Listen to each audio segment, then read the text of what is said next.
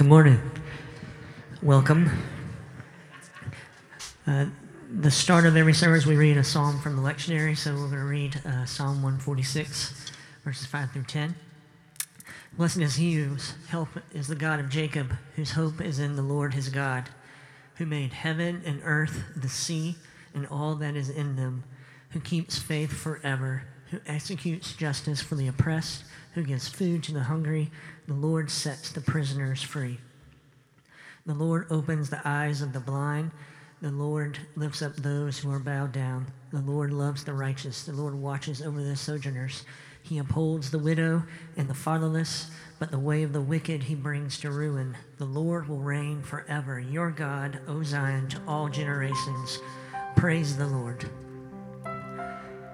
So that last praise the Lord, there's a Hebrew word for that. It's called halal. It's where we get the word hallelujah.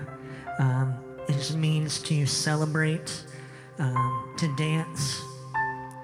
There's even a definition that says to act clamorously foolish, which I'm not sure what clamorously foolish is, but the picture in my mind is when David danced before the ark of the Lord. So we want to celebrate him. It says that in his presence is fullness of joy. So Lord, we ask for your presence today. We are asking for your presence to fall, and pray that it would be in a tangible way, that we know that you're Emmanuel, you're God with us, you're omnipresent, you're always around. But Lord, we ask for that greater outpouring of your Spirit today, that we would leave changed. Because it's just one moment in your presence, just one glimpse, just one touch. We know that we can be changed forever. So Holy Spirit, just do what you love to do and exalt Jesus. We lift high the name of Jesus, for only he is worthy. So we love you. In Jesus' name.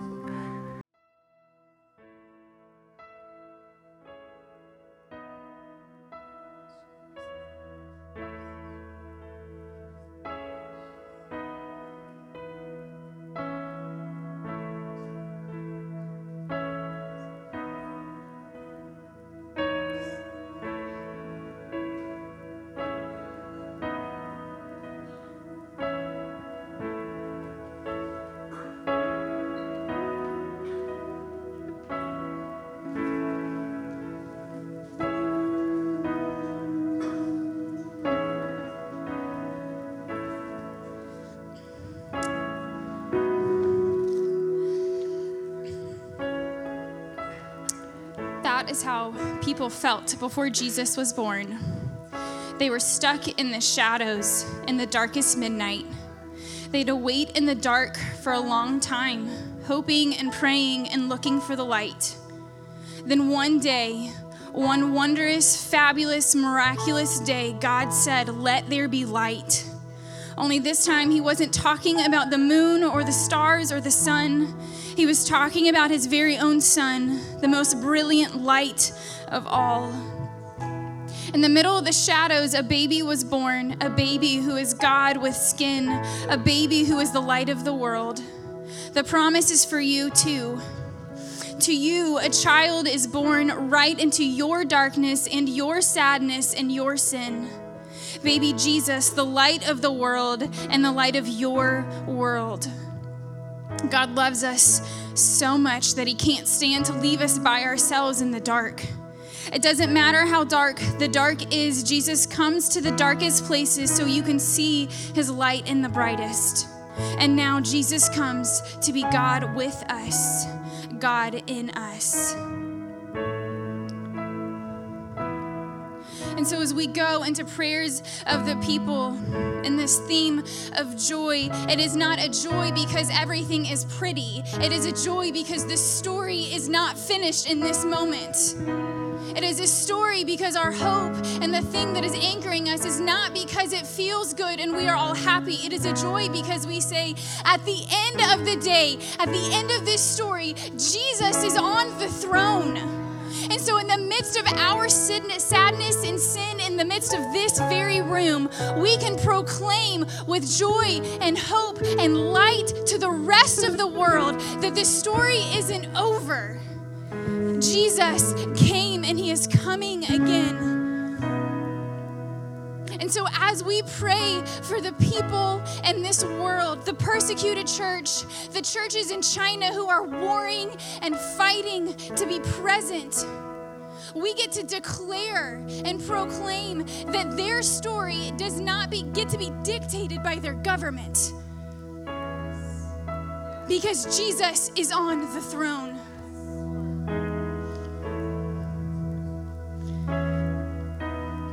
So God, would we be reminded in this moment as we pause that in the shadows, in the darkness, in the overwhelm, in the depression, in the sin, that was the moment you chose to send your son. And for a lot of us, we feel like we are sitting in that moment, and we are pleading and desperately asking that we would be reminded of the hope of your son, that it is not over. You are coming again. And so we, as a people, proclaim to the nations, for every believer that is feeling alone, that is being tortured, the martyrs in the world, for the churches that are fighting with their governments, with other religions, to have a place in their land. God, we pray that you would be God with them, that you would comfort their souls in the way that only you can do it. God, would you come again in the moments where we feel the darkest, the most alone, and would you just reveal yourself in the most obvious of ways? We pray for the people in New Zealand who had a volcano erupt, the homes that were destroyed, the people that are now homeless. Would you come and bring comfort to them? Reveal yourself. Remind them that their hope is not of the things of this world. That even in the chaos, you are still good. Bring comfort to those on the South Island who are dealing with a landslide, in India where the factory burned down and lives were lost because of the mistreatment and the horrible working conditions. Would you bring justice on earth? Would your kingdom come and your will be done?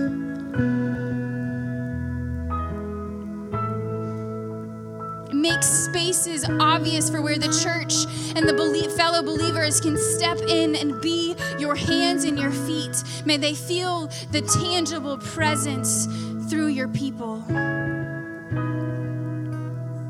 We pray for those in New Jersey who are affected by the shooting. We pray for those who were at Cumberland Mall when the guns were fired. God, in the midst of the running and the chaos and the unknown and the confusion, which is just a microcosm of what so many are feeling internally, would you come?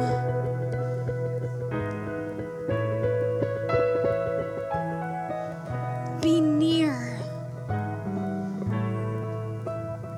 And to those sitting in this room,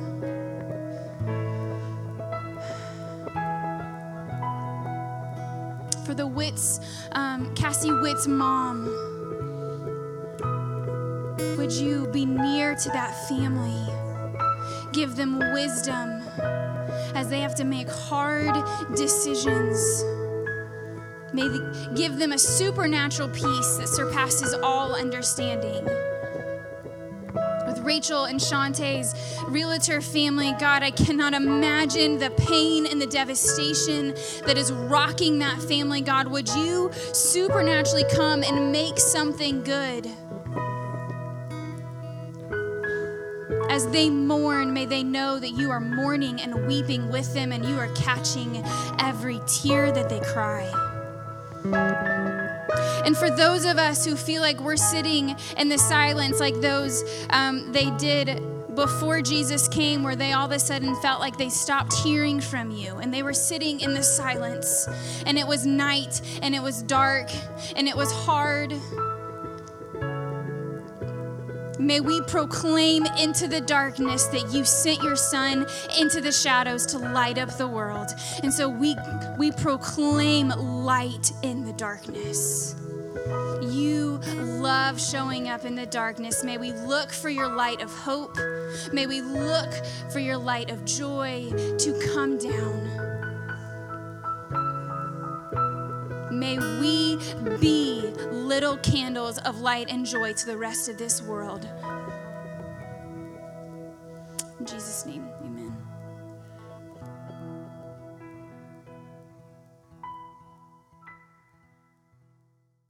All right, we're going to move on forward.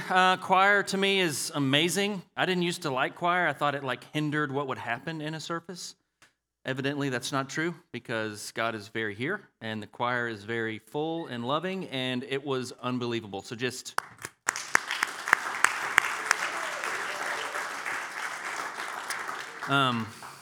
really was awesome. And the kids, just some of my favorite stuff to see Noah read, to see all y'all's kids read, including kids in the parts of service that mean something long term is really important. It's one thing to provide for them an experience that will match what's happening at AMC or at Disney, but it's another thing to create a space for them to understand the things that are eternal. So when they're 19 and 20, it's not so confusing, right? It's not boring. They don't want to just step away from Christianity. I think that's what's happening in Advent. I think it's reminding us we don't just always choose what we want to do. We also get to do things that are already awesome to be involved in. So thanks everybody who's been helping with it. I know kids ministry's been helping a lot. Becca, they were in here on Thursday. It was awesome. I come every year and just listen. To me, it's one of my favorite times. I sing as loud as anybody over there. I'll probably do it at some point, but then I just feel like that's too much of me on a stage for one day. I don't feel like I should do that, even though I probably have the best voice in the room. I feel like it's not fair. It's not fair to everybody. So I got all the gifts, I'm just kidding. Totally kidding. I will not sing to you. I digress. I'm not going to joke a lot today. I'm going to make that decision right now. I'm transitioning. Thank you. Thank you. All right, so let's pray. Let's reset with a prayer, okay? That's what you do. Amen? Place your hand over your neighbor's heart. I had to do one more, right? All the guys are like, well, I might as well. No, not here. Not here. All right, Jesus, thank you for a body that gets to pray for other bodies around the world. And thank you for the humility to know that we're not the only people doing something good. Thank you for the mistakes we make and learn from. Thank you for the things we get to celebrate. And today, as we anticipate your arrival, and I know that you've already come, but in a lot of ways, for a lot of people, you have not come to them yet. So as we are sent to take the message of the good news to those poor in spirit where they are, I just ask that you would remind us today of your nature, of who you are and how you're at work even right now in our lives. And for those of us that are in this room that are just a thread or a hair away from saying, I think I'm done with this, I just ask, God, that you would help them to see how you've been working. That they wouldn't look at doctrine today and they wouldn't look at doubt today, but they would see the story of how the gospel is working, because it is happening. It's happening in so many places. It's happening here. It's happening in conversations at coffee shops. It's happening at homes. It's happening sitting next to someone's hospital bed. It's happening as we forgive those who have harmed us. It's happening as we say, I'm so sorry I did that. Please forgive me. It's happening as we give you one more chance. It's happening as we use our words to sing together with people who are so different, who in any other sphere would be annoying to us, but somehow gather together around the body of Christ because that's the most unifying thing on the planet. I just pray that today we would sense how you're moving and be reminded that we are a part of something bigger than us, and we have a certain amount of time to make it count, and that's not a religious statement, but man, I want to get pumped about this, and I want to know how much you love us, Jesus, so that I can be this message to others. In Jesus' name we pray. Amen. So last week we talked about John the Baptist, and he's kind of like an abrupt start to the Gospels, and he's the character in Christmas that doesn't really fit, but we cannot avoid. He's screaming in the wilderness, repent and be baptized, and what we want right now is to finish our Christmas lists and continue to watch Elf and White Christmas and Die Hard. Yes, it's a Christmas movie. But Advent starts with John the Baptist. Actually, every single gospel starts with John the Baptist.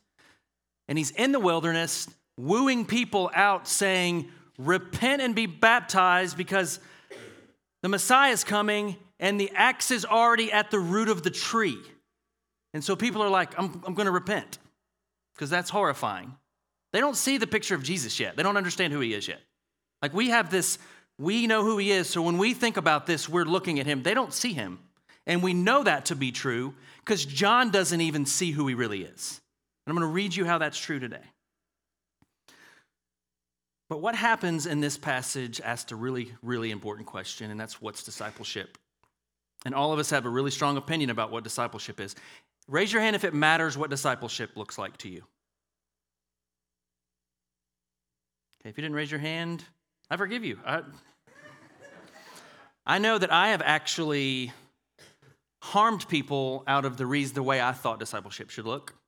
I had somebody tell me once in a youth setting with like 500 people that the way that in the youth ministry was like 800 people, and the way that they could tell who was discipled was the ones who were sitting were new, the ones who were standing were working towards fullness in Christ, and the ones who had their hands raised were discipled. And I was like, it feels like a little bit of a jump to just assume that homeboy over there doing this is discipled.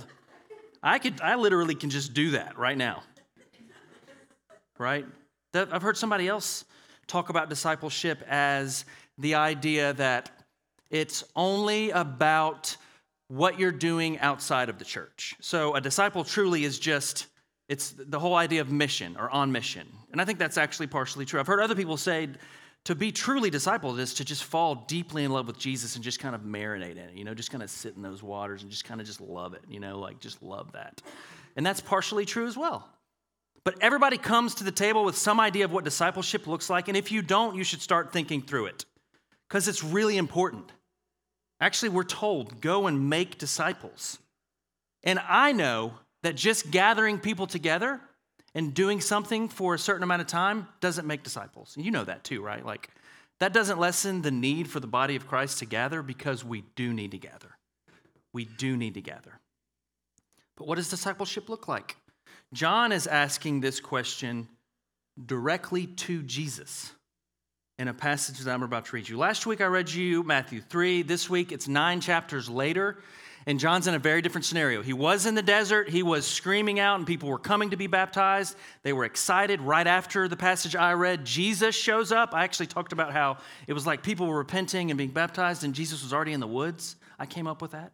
I don't even know if it makes sense. Like, I feel like it's a cool picture, but people are being repenting and being baptized, and Jesus is coming through the woods, and he shows up, and he's like, now you're going to baptize me. And he's like, no, I'm not baptizing you. And he baptizes him because Jesus gets baptized by a man. And then Jesus is sent off into ministry. And now it's like, this is the question. How was your prophecy received, John the Baptist? And it's received in this passage. You can pull up this passage. He's literally in prison. And if you don't know the story of John the Baptist, some things between him and Herod have happened because of marriage and who he's married to and because of the things he said. And he's now in prison. And so when he writes this, John the Baptist, who we're told is the greatest of the prophets, right? He's the one culminating and building the bridge to Jesus, is saying this. So open with me and read with me. Now, when John heard in prison about the deeds of Christ, he sent word by his disciples and said to him, are you the one? Are we reading this together? I like this. I messed up now, guys. We're doing it. Okay. Are you the one who is to come, or shall we look for another? And Jesus answered them, go and tell John what you hear and see. The blind receive their sight, and the lame walk. Lepers are cleansed, and the deaf hear. And the dead are raised up, and the poor have good news preached to them. and blessed is the one who is not offended by me." As they went away, Jesus began to speak to the crowds concerning John. "What did you go out into the wilderness to see? A reed shaken by the wind? What then did you go out to see? A man dressed in soft clothing? Behold, those who wear soft clothing are in kings' houses. What then did you go out to see? A prophet? Yes, I tell you, and more than a prophet. This is he of whom it is written, 'Behold, I send my messenger before your face, who will prepare your way before you.' Truly I say to you, among those born of women, there has arisen no one greater than John the Baptist. Yet the one who is least in the kingdom of heaven is greater than he." Why did we read that together? Did I say that? You guys did good. Maybe you retained more of it. That would be great. I'm going to preach from it at this point. So how was John received? He's in prison. His question is, are you real? Just real quick, just a recap on John. I'm going to read you 3 passages of things he literally said about Jesus before this. Can you pull up these passages for me? "I baptize you with water for repentance, but he who is coming after me is mightier than I, whose sandals I am not worthy to carry. He will baptize you with the Holy Spirit and fire." And some of God's people said what? Amen? I'm looking at one person. Amen, right? Yes. Okay, next thing. The next day he saw Jesus coming toward him. He said, "Behold, the Lamb of God who takes away the sin of the world." Lastly, and probably the thing he's most noted for saying, "He must increase, but I must decrease." These are things stated about the Jesus he knew. And now, 9 chapters later, he's asking if he's the real Jesus, if he's the real Messiah. When the greatest and smartest student in a class asks the question that everybody's afraid to ask, it lets everyone off the hook. John the Baptist is that student, right? John's the one who was doing it the way he was told to do it, and he was following through with it, and he accomplished it, and he spoke it, and Jesus came, and he knew it, and then all of a sudden in his mind, this might not actually be Jesus. He's the one saying, this might not be the Messiah. Why would he ask that? Why would he say that?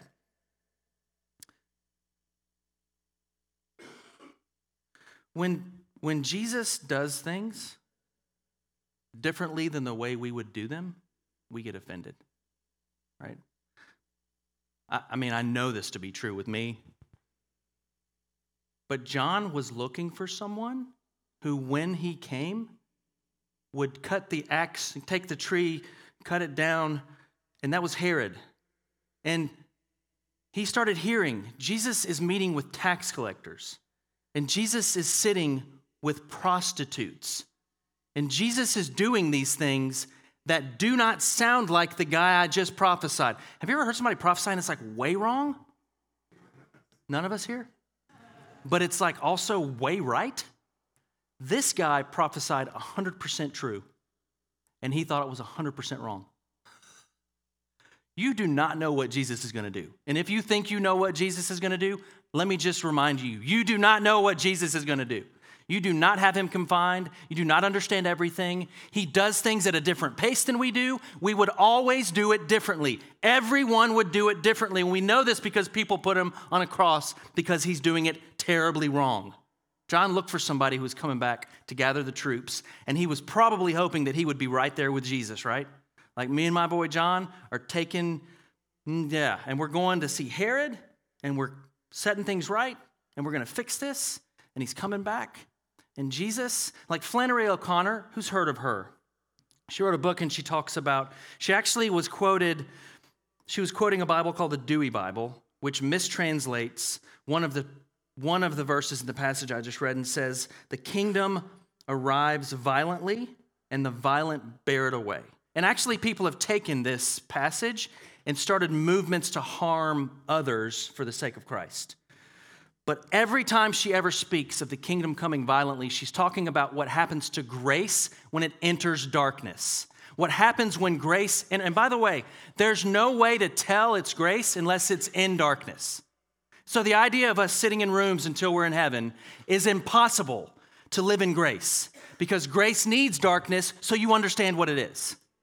So when Jesus comes in and he's doing things like gathering sinners and tax collectors, John the Baptist is questioning if he's real because he should not be doing it.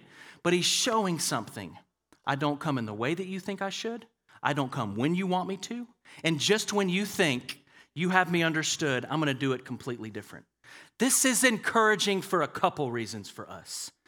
When you know what you know and how God's going to do it and he doesn't do it, does not mean that he's not doing it. And I have so many friends right now who started out in ministry just like me. We knew we were going to conquer. I knew we were going to have a church the size of Passion City at least by now, because God told me that, right? I was going to be the next Louis Giglio. And I probably am not him, if you can't tell.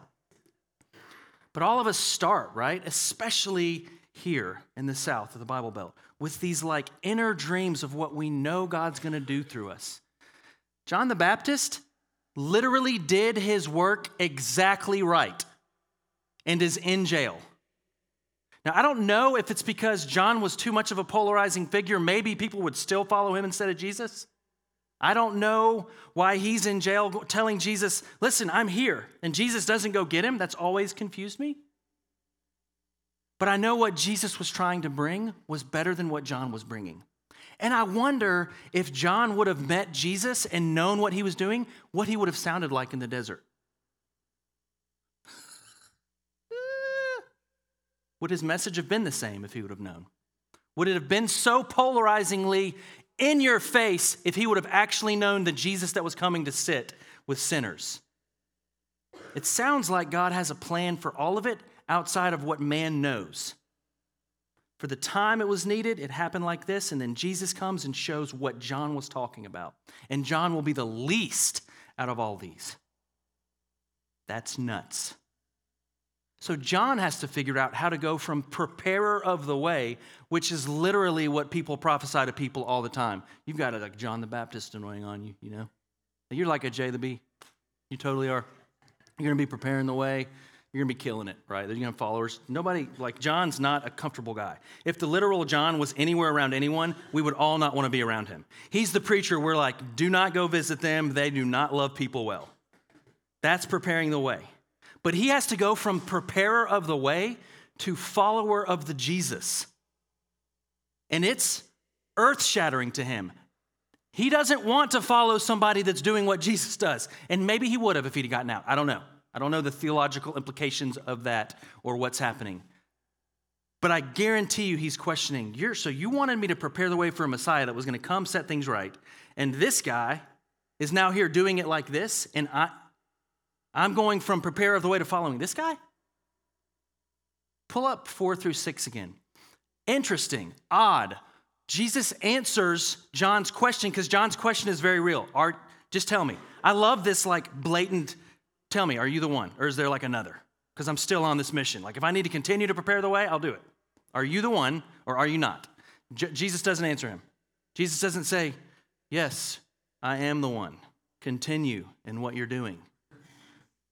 Because he knows if he answers, it would lessen what needs to happen. He needs John to be able to choose, and he needs us to be able to choose by what we see. And words are not as good as actions, and they never will be. There's a famous Amish quote that talks about a guy that asked this Amish man, hey, are you a Christian? And his answer is, well, I can't answer you, but you need to go talk to all of my neighbors. Because they'll be able to tell you. You can't tell people if you're Christian. Yes, I'm Christian. It sounds a lot different coming from your neighbors. And I'm just letting you know, if all of our neighbors were called on the stand.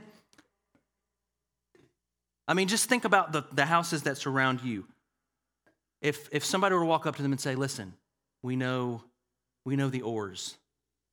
And are they Christians? What would they even base that on? Our actions speak louder than words. So Jesus says this. Jesus answered them, go and tell John what you hear and see. The blind receive their sight, and the lame walk.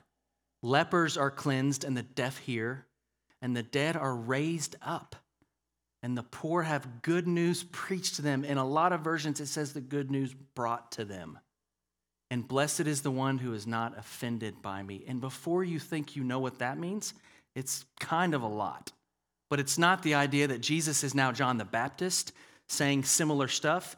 People are offended that Jesus is so humble and otherly and not leadership-like and not fitting the mold.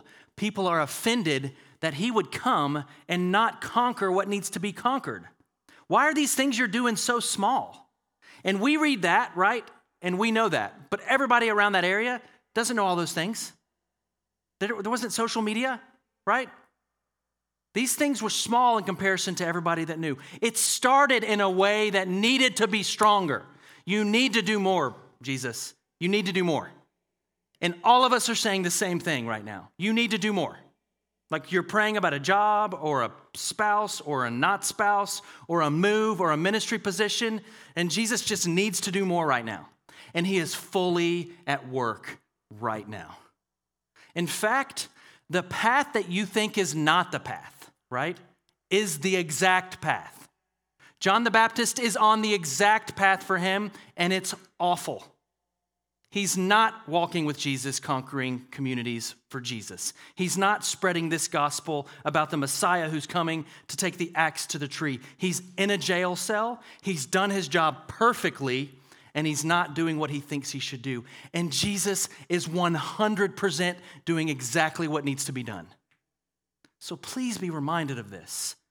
Like we live in such an instant right now, everything, that when we need to wait for Jesus to do something, our whole faith almost comes undone.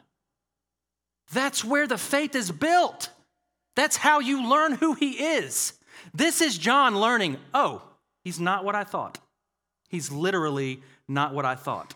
And now I'm being shown who he really is. And I get to step back and say, do I want this version of Jesus? Do I want the one who will let me sit in a cell because he cares for me? Sarah, you just made that face like, don't say that. And I said it already. So I know for me, the seasons of the most growth in my life have come from the seasons I could not point to what was happening. But I could say, I'm going to continue to follow Jesus even though this is horrifying. And I will choose him even though it feels like I'm losing to choose. I'd rather respond in anger, right? There's a famous picture that Karl Barth actually had above his desk for a long time. I should pull it up. And he said, this is discipleship. And we're just going to look at it for like 5 minutes. So on the left, it's a picture of the beloved disciple, John, holding Jesus' mom. And she's, of course, what any mom would be. And he's holding her, loving her. And on the right is homeboy John the Baptist. And he's wearing animal skins, but he's doing one thing. What's he doing? What's he doing? He's pointing at Jesus. And Karl Barth would say that the true measure of discipleship is who is pointing at Jesus and who is not. And so I think what Jesus is asking John to do is continue to point at Jesus because of what he's seeing and hearing Jesus do. So, question back to us. What would our neighbors say about us? And I'm not talking about becoming those kind of Christians that remove decision from people, remove the grace that walks with people to learn who they are, removes the idea that my dominance in my Christianity supersedes yours. I've actually had people celebrate when people for Christ kind of just take it by force. This Jesus doesn't do that. He doesn't overwhelm the senses of somebody so that they will take what he offers, who he is, in a way that becomes real, so that someone would say, yeah, I guarantee you, a prostitute that could be killed is following this guy. I guarantee you a tax collector who's hated by everyone is following this guy. I can tell you who's also very frustrated with Jesus. Those who have it figured out. Those who know what discipleship is get very angry with Jesus. I'll read you this quote.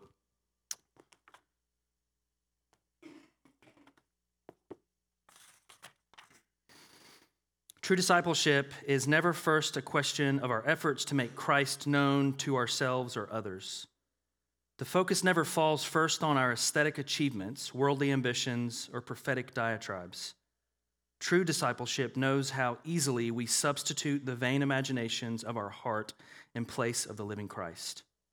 True discipleship knows that he or she is still learning how to follow Jesus. The problem with John is he knew all he needed to know, and he was ready to move on. A question, who am I, every Christian sometimes asks. In John the Baptist, we find the answer. To be a disciple is no longer to look at oneself, but rather to look at Christ. And pointing to him alone, the disciple's own identity finally becomes clear. Whoever I am, thou know, O God, I am yours. Who you are, whose you are, is about Jesus. So John, my favorite picture of him, has always been the one that points to Jesus. Always pointing to Jesus. Always pointing to Jesus. Among John, this is something I'm going to try and end a little early today and spend some time in prayer. So in your life, right? What should be happening that Jesus isn't doing? My question for you is, can you ask him to show you how he is doing it? And be encouraged that he is already working on your behalf right now. And I'm talking to those of you who are distant from God, who are angry with God, who don't care about God. He is working right now for you. Right now, he is at work. A few months ago, I shared with you guys that I was really troubled about people in ministry, and a couple of pastors, I think 3 pastors out in California, actually took their own lives because of the weight of ministry. And something harrowing, echoing, ringing that I haven't been able to move on from in my mind is the weight of that, which is just the reality of carrying people's burdens, and especially when people do it without the help of God. Like when you do mission for God without prayer and intimacy, it's a burden that's impossible to carry. And I'm not saying these pastors did that, but I know when I've done that and the weight it feels like. But there was one of the pastors that used to always say a phrase, and his wife actually quoted it in a blog she wrote. I'll make it available after this, but the quote was, "Grace always gets the last word, Jesus always gets the last word." Grace always gets the last word, Jesus always gets the last word. So I'm just speaking this to you right now. Grace always gets the last word. Jesus gets the last word. If you have a last word you've landed in, grace always gets the last word. Jesus gets the last word. You might need to step out of the cell so that Jesus can speak to you. Grace gets the last word. Jesus gets the last word. I'm going to say it again to you. Grace gets the last word. Jesus gets the last word. Do you understand what I'm saying? Whatever prison you are in right now, whatever sentence you are serving, grace gets the last word. Jesus gets the last word. It doesn't matter if that doesn't make sense to you. It's the truth. Grace gets the last word. Jesus gets the last word. And he speaks that over you right now. And if you don't believe it, let us believe it with you. Let us lean in for you. Let us step up with you. Share that with somebody. Too many people feel like they cannot ask the question John the Baptist asked Jesus. I don't believe Jesus is real anymore. If that's where you're at, let us stand there with you and believe for you. If you feel shame because you felt like you need to be in hiding because of it, grace gets the last word, Jesus gets the last word. If you'll all stand with me.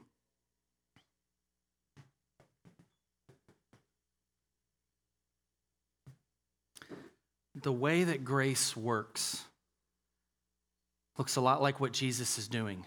It's situation by situation. It's not going to be cranked through a television network, even though it can be.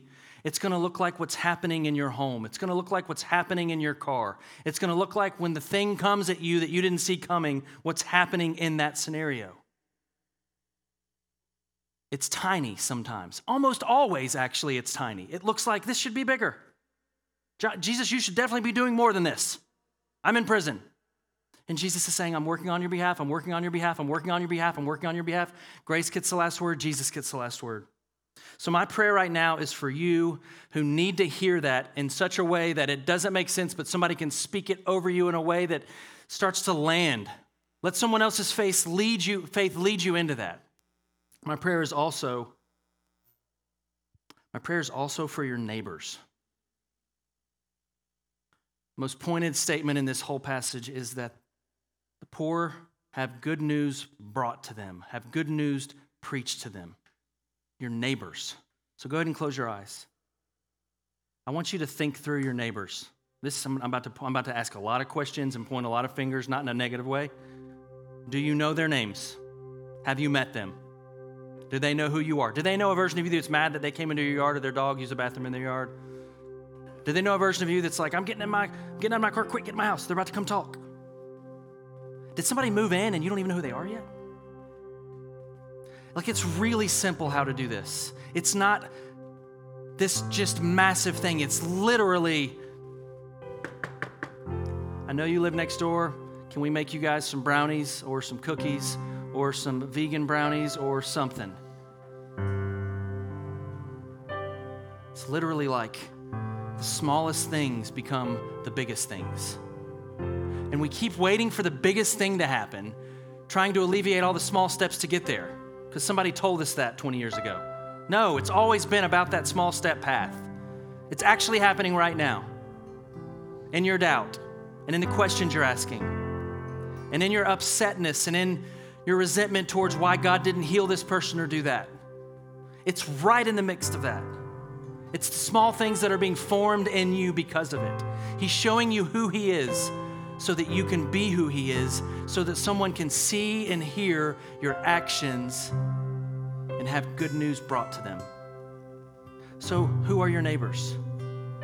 It's time to get to know them. Because Jesus is coming.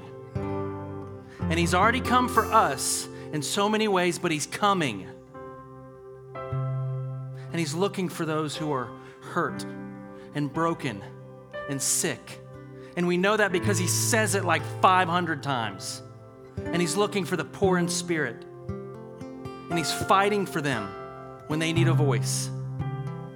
And He's shielding them. Who are your neighbors? Who do you live next to? Jesus, let this church become the church. And you already have, God, been working. And we didn't come up with a creative prayer to make you work. It was so less on us and so more on you. It was so much on you that we just have to sit back and say thanks, because there's no way we could do that even with a smart prayer. So if you're broken, if you don't understand, grace gets the last word. Jesus gets the last word. As we have some space in here, I'm going to ask that prayer teams come up. And for the next few minutes, create some space to worship your Father.